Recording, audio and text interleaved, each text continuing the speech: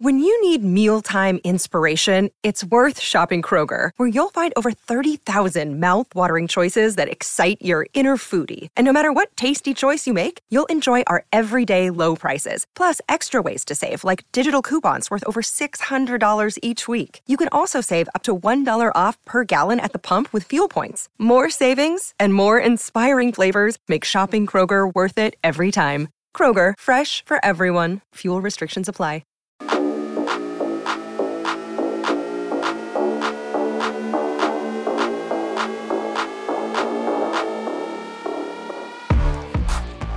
Hello and welcome to the Ramon Foster Show. He's Ramon in Hendersonville, Tennessee. I'm Dan Kovacevic of DK Pittsburgh Sports here in downtown Pittsburgh. And Moan, the Damar Hamlin thing has left us speechless. I feel it's pretty safe to say. Local kid from McKees Rock, Central Catholic High School, Pitt. And then this happens in Cincinnati. And yeah, speechless. Yeah, for sure, man. It's still, I guess, is where we are in the NFL community right now, right? Yeah. Like, nobody's legitimately making a move whatsoever, man. And for Hamlin's family, definitely nothing but prayers to them and hopeful thoughts about everything surrounding him as they try to navigate this. Even they released their statements. They don't know what's next, in the sense of how this situation is going to unfold. Best thing is he's got some of the best medical support around him. He got the support of the NFL around him, and just in general the idea that you hope all things are taken care of. I've seen this firsthand with Ryan Shazier's situation, so I know how the NFL now treats these situations. I know how serious it is for players dealing with this type of situation. And what a game it was supposed to be and what a night it actually turned into, man. That was a big moment, and it still is, as it's still ongoing, man. So this is I don't want to speculate or on anything about it moving forward. But boy, first thought in my competitive spirit was Cincinnati again, not understanding how serious the situation was at the time. And then you realize, oh, no, this isn't just a get back up situation. This is life or death, considering what we know now. Now, you guys obviously kept playing that night. And I don't mean to, I'm not going to get into a constant comparison between the two situations and whatever. We understand what happened to Ryan. We understand what happened to Damar. And at the same time, you were required, and did continue playing that night. Moan, how? How?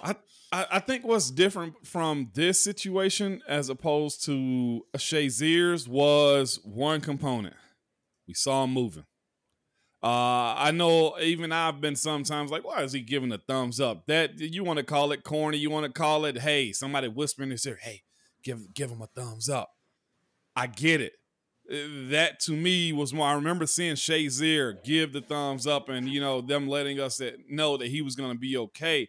You kind of really mentally just put it in a box to where you say, well, that was just his situation. But me, myself, also have had a back injury to where I had to get an epidural while I was playing, and understanding like this is a fragile thing that we deal with when we speak about big athletes, athletic guys running to one another. But watching Shazier kind of, show us that there was life there. We didn't know what was going to happen afterwards as far as, what his condition was at the time. But seeing him give us the okay, seeing him actually be alive, seeing him move around some, although not understanding like his lower extremities at the time weren't mobile. That's how we went on. I think what shocked everybody last night, and I had this conversation with my brother earlier, when he brought up the fact that guys, when you compete, anybody, I don't care if it's in any kind of spirit of competition, darts, basketball, football, baseball, lacrosse, don't matter. You go into a mindset, right, DK? When you're writing, you're really going at it. You lock in mentally, right? You're just, I'm flowing. And I think what happened in that Monday Night Football game was the switch was turned off and it couldn't get turned back on because there wasn't an answer. You couldn't get an answer. What was the answer? And I think that was the difference between last night. The switch of emotional competition was off, and there was no other way to get it back on. Yeah, that's man, that's so well put.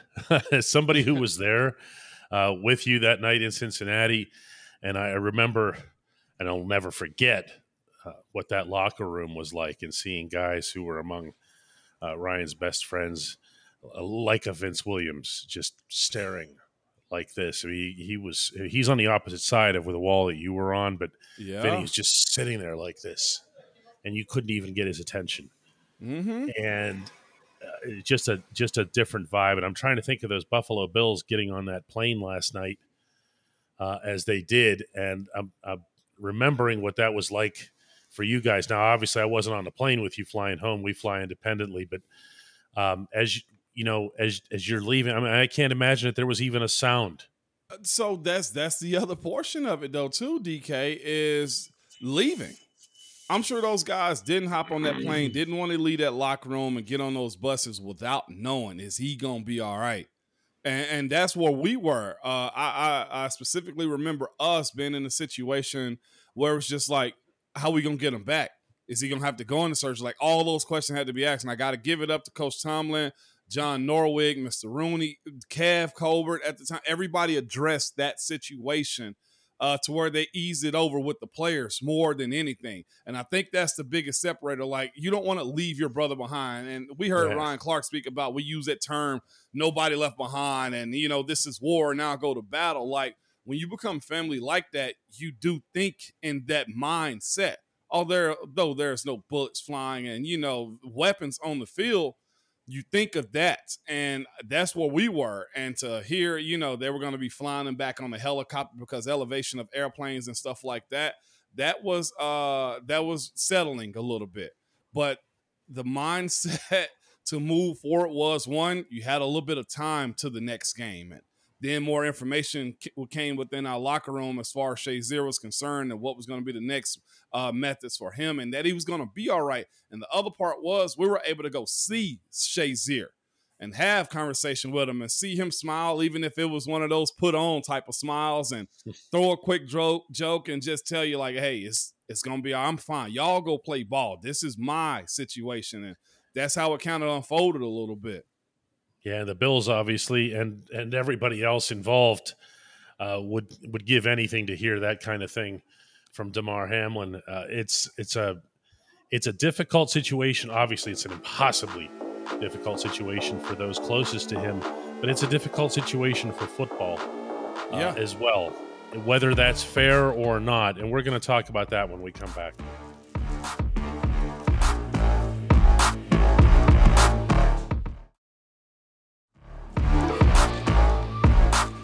You said, Ramon, earlier that we're not going to speculate, and we're not. And at the same time, what we know, and I'm underscoring no here, is that there was a cardiac arrest, and that on the field, that the men and women who comprise the first responding that happens at Paycor Stadium, that involves the team's athletic trainers, the team's doctors, and of course the EMTs that, by the way, every team has at every stadium, and that applies from high schools on up. That's not something that that the Bengals just did right. That's for those who don't know, that's everywhere. They deserve all of the credit. If there was a cardiac arrest, by every account, if there isn't immediate and proper first aid administered, the individual has no chance. None. That was done right there on the field at Paycor Stadium. And another thing too, man, thanks to them for that, because you reestablish a heartbeat, right? And I think they say they have them under right now. As far as we know, probably a bunch of tests running, just everything to evaluate the situation. But I got to also give it up to his teammates too. With how production is in the NFL and all sports, every camera catches every angle, and they surrounded him enough to where those images don't get out. You know what I'm saying? As far as them doing CPR, which we heard for over 9 minutes on the field, and them having to use the defibrillator, like, you don't need that out on the internet spaces. The optics is bad enough for the guys that got to deal with it and see it. As far as In the the family. teammates, Yeah, yeah, and what you saw was it was a circle of the Buffalo Bills, and by the way, the referees who yes, issued their own statement. And forget these are people yeah, too, they referees. are. This and the Cincinnati Bengals and Joe Burrow I saw were partaking as well, and then Moan, it ends up becoming it's human reaction to get angry when things happen that we don't like, and even if it's not anybody's fault, everyone seems to want to pile on to the NFL and the NFL Players Association and everything like that. There was some word that the National Football League wanted everyone to restart or have 5 minutes to warm up. I've not heard that confirmed by Yeah. anyone. Okay. Troy Vincent, in fact, who you know quite well as having been the union rep in Pittsburgh, Troy Vincent was adamant, and I mean passionate, that no such conversation ever took place, and it absolutely would have taken place in conjunction with the Players Association. So, but people will get mad, Moan. You know, they'll get mad at somebody. They'll get mad at Skip Bayless. They'll get mad at somebody, you know? Yeah, they will. And like you said, when you don't have answers right in front of you, that does make you a little ticked off. That does take you to a place, well, why don't you have answers? Well, the answer to that is we don't have an answer. We don't know what we don't know. You don't know it, so we don't know it. And that's just how it goes, man. Of course, and my thing was this. A lot of people made a big fuss about whether it was the coaches and players making the decision not to play or whether it was the NFL. And my situation, my standpoint was this. Number one, the NFL has the biggest dollar and the biggest networks to communicate throughout everybody. And they fed information to the networks. And so the casual listener, casual person that's tweeting about it, retweeted what the NFL said.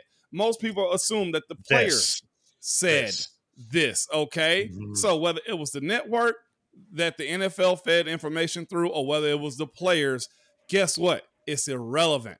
We're talking about not just a B or C game on CBS or some other network, right?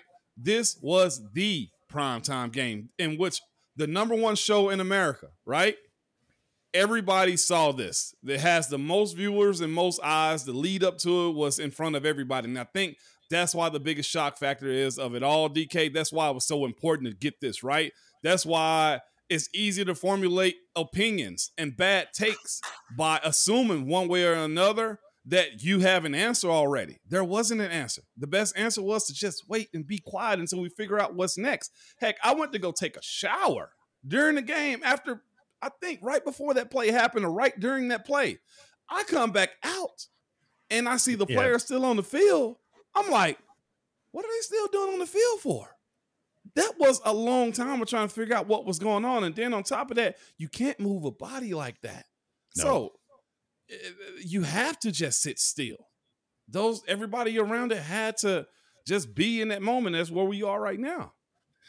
You know, the other thing that's going to come of this, and again, I think a lot of this is it's anger that's being directed in whatever direction that somebody can find. You know, you obviously can't come close to being angry at T. Higgins. I mean, that was as a routine of football play as exists. And again, another similarity between this and Ryan's play in Cincinnati. We don't even remember who that was. You know, that was involved in that play. Why? Because it didn't matter. I couldn't right now. And as a reporter, I'm sure I had to write it several times. Doesn't matter. Yeah. It doesn't matter. It's a football play. But here's another thing. It's not just a football play. Mm-hmm. You know, as someone who presides over youth sports, who has your own kids in youth sports right now, that there's protection against the heart when it comes to baseballs. Balls coming up, come back, chest plates coming back to the mound. RJ's a pitcher. Mm-hmm. You know, and this is now becoming a more common thing in baseball, in football. Maybe this will lead to that, even though it's seen as literally a once in a million incident. There's other measures that's been taken too. You know, as far as I used to bring up baseball because my kids played and we're in it deep. Right, changing of the bats, those hot aluminum bats. You know, you go to composites where it's not just the 1990s where it's just rocketing off the bat. Why, DK? That's a health set. That's a health hazard, man. That is a weapon, and it still is. But at least they take a millisecond or two off of it, right? But this also goes to the fan, man. And I'm sure this conversation will come up when we speak about the Steelers because we play a style of football or just in football in general. The game's too soft. You know that conversation that always comes up? All the time. It's not soft. It's governed a different way because you know more. But I'll say this. The athlete, and you tell me if I'm wrong, the athlete that we know now isn't the athlete that played in the 60s, 70s, and 80s. Heck, probably not even in the 90s. The money structure makes it different. Guys can train all year long now. Those early Super Bowl Steeler teams, those guys still had to go get jobs in the offseason. Everybody and everything is bigger, stronger, faster. The humans are bigger. That's just simple evolution. Okay, if you ever go to a place like a Fenway Park or a Wrigley Field and walk around those concourses, you go, "Oh, people used to be really small," and you're ducking under all the girders, and you can't even come close to fitting in the little seats. That's why. The equipment, you mentioned aluminum bats, but it goes to other sports, the composite sticks in hockey where you can shoot the puck 110 miles an hour right at somebody's chest. Obviously goalies are well protected and so forth, but the point stands that there's only so much that you can add to a sport when it comes to bigger, stronger, faster, whether it's people or equipment, without the one part of the equation not changing. And that is there's still a human brain and a human heart and a human spine that's involved. Yeah. And that's where I want to go. There's two components of this that I want to hit right there. And that's the athlete hasn't changed. I'm not disrespecting those guys that played in that league. Heck, it's some that will flourish, okay, in this era of football or in the 90s, whatever you want to say. There are some guys that just ball out, and heck, all of them probably still would have made teams in this era ball, DK. So I'm not minimizing that. But what I will say, I've always questioned helmet safety. I know that for a fact. Remember when we have all the Lance Frank injuries of the foot? Mm-hmm. What are we doing with the shoe technology? I've seen guys come into the league. I know one guy specifically, man, for sure. Leonard Fournette, running back for Tampa Bay Bucks. He still plays with his LSU shoulder pads. You look at his jersey underneath, it's purple and gold. The technology of shoulder pads, because they're comfortable, because he's used to them. The idea that change or new technology, no, these are my trusty dusties and I'm going to roll with them. But I think this raises the concern now, the same way we've brought up research of the helmet and concussions and trying to protect players. I think now you got to expand it a little bit more. Well, what else do we need to start studying? What about thigh pads, which I'll be honest, my first 2 or 3 years in the league before they even made it like a fine and they started checking guys, I didn't wear thigh pads, DK. I couldn't wait to take them out. But now I understand when I'm about year 7 and I get a shoulder pad across my thigh and I'm like, whoa, that could have got ugly if that was still the young me. You know what I'm saying? Or this situation with Hamlin to where what are you doing with the pads inside of the shoulder pads that guys wear? What is the technology? Have you guys studied that? Have you looked at it a little bit more? That's the part that people use the most. Offensive line, I'm going to use my shoulder pads. I'm going to clean a guy up. Watch what I do with my shoulder pads. What are we doing to protect that guy? And the second part I think is super important as we saw Coach Tomlin speak a little bit to DK. The family and what the NFL is. You know, I said it all the time. Like, that same guy I hate on Sunday, I'll dap up and can't wait to kick it with in the offseason. You know what I'm saying? Seeing that family come together. And this time around, the NFLPA side, the NFL side, every component of the NFL bonding and banded together, I think is really cool. And that needs to be highlighted too, because at the end of the day, everybody wants to go home, make a living for their family, and live out their passion. And as Ryan Clark said, man, you never want to see your dream become a nightmare. And that's kind of what we're seeing as a fan base, you know, of the NFL right now, hoping this kid is going to be all right. And specifically out of Pittsburgh, this is a guy that chose to stay home when he could have went to Ohio State, Michigan, And he said, nah, I'm going to be here. One, because he had his little brother that was there. But the other portion of it is he's a Pittsburgher. He's a Yinzer. You brought it up a second ago that he was pretty much raised with Coach Tomlin's son. I probably saw this kid in the summertime doing on-field drills and stuff. So that's how close and connected the NFL is, and we are as people need to be a little bit more often, you know? When we come back, the only segment that matters. Hey, Moan.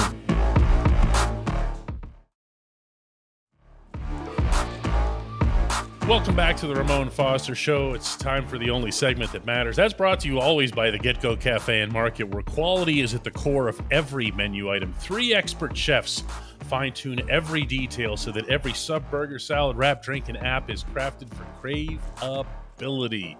Order your favorite entry at Get Go Cafe and Market today. Better believe it. Moan. George Mitchell II comes in with... Let me back up here. Hey, Moan!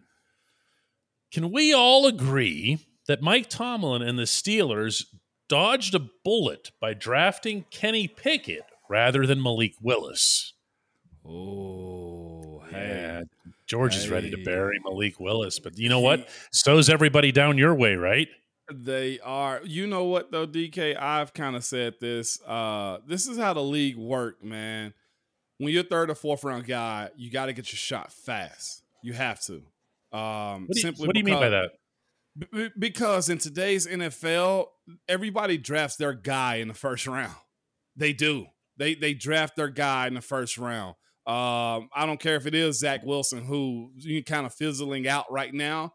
But what's happening with him? He's out in there looking for somebody else. Only time a guy in a later round gets a shot is because you were evaluated for a third or fourth rounder for a reason. The NFL sticks by their guns with those measurables.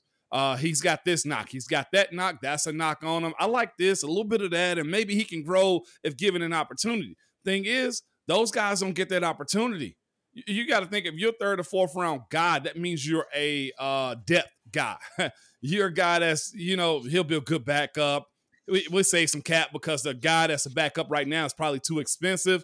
We'll get him, for about 4 years.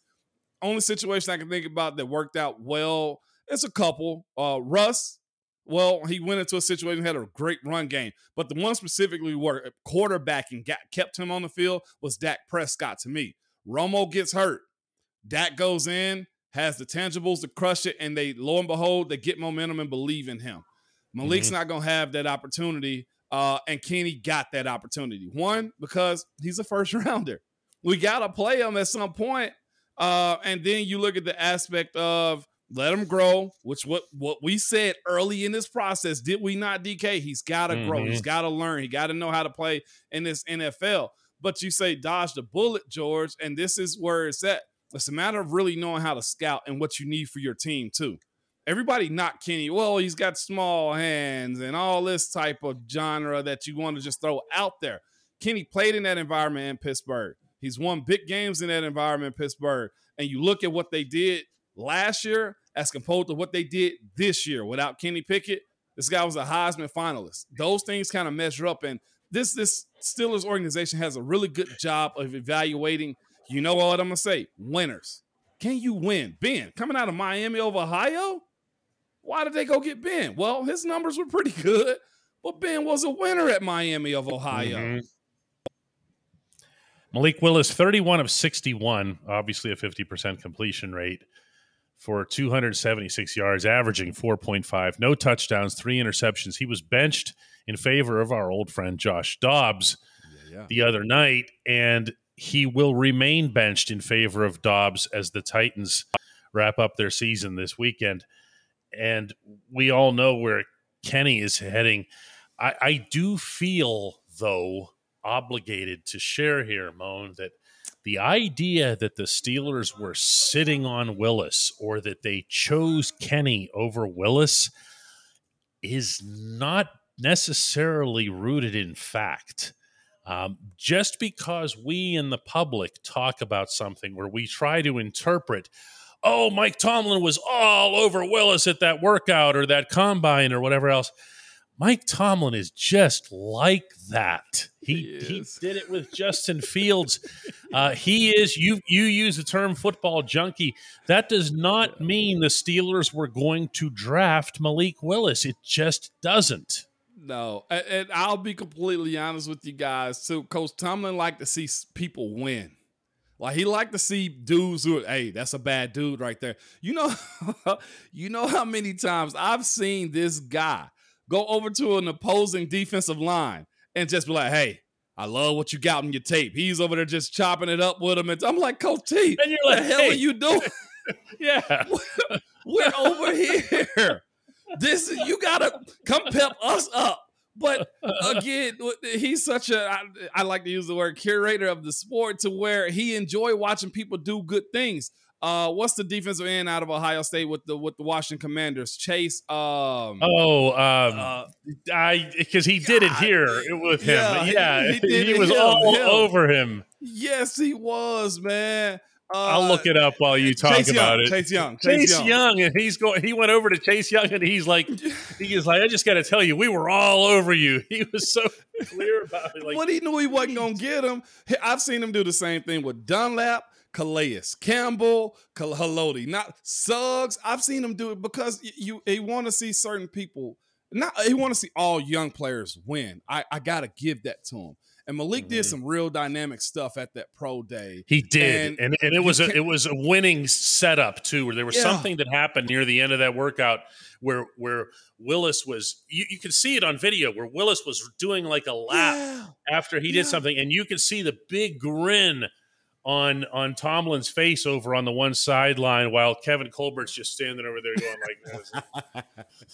Yeah. But Tomlin is like, woo, this is great. Yeah. Because he probably reminds him doesn't mean of he was his being son. drafted. It doesn't mean he was being drafted. And what happens too in that time of the year too, DK, like teams will allude to what they're going to do to make them choose somebody that they're never going to pick. Yeah, just because we were sitting there when that pick came, we were sitting there going, it's Pickett versus Willis. It's Pickett versus. But it wasn't that way with them. We saw very, very clearly who it was that they wanted because they were jumping up and down in the background. Yeah. Okay, we saw that on those film productions that they had after the fact. So don't buy that they got lucky or they narrowly escaped something. And by the way, don't bury a 23-year-old quarterback either. No, we're not burying him. The other thing, though, too, DK, that we won't speak about, when it came down to Kenny Pickett, they saw that guy every single day. Did you hear how Tomlin answered my question just now in Baltimore when I asked? Yeah, I asked like about the winning component, whatever. He said it's all about the proximity. And I'm wondering what did he mean by proximity? And I kind of like tilted my head a little bit, and he goes, right next door. We knew exactly what he was all about with Pitt. We knew exactly what he was. We didn't have to wonder about that. That's the same way they felt about Aaron Donald. It's been numerous guys that he said that are like, I won't be able to get them, but I know what we're getting ourselves into. So, yeah, man. Again, another one of those moments. Yeah, exactly. Yeah, that's good stuff. Really, really good stuff. Appreciate the question, George. Appreciate everybody watching the Ramon Foster Show. And we'll do another one of these tomorrow, right, Mo? Absolutely.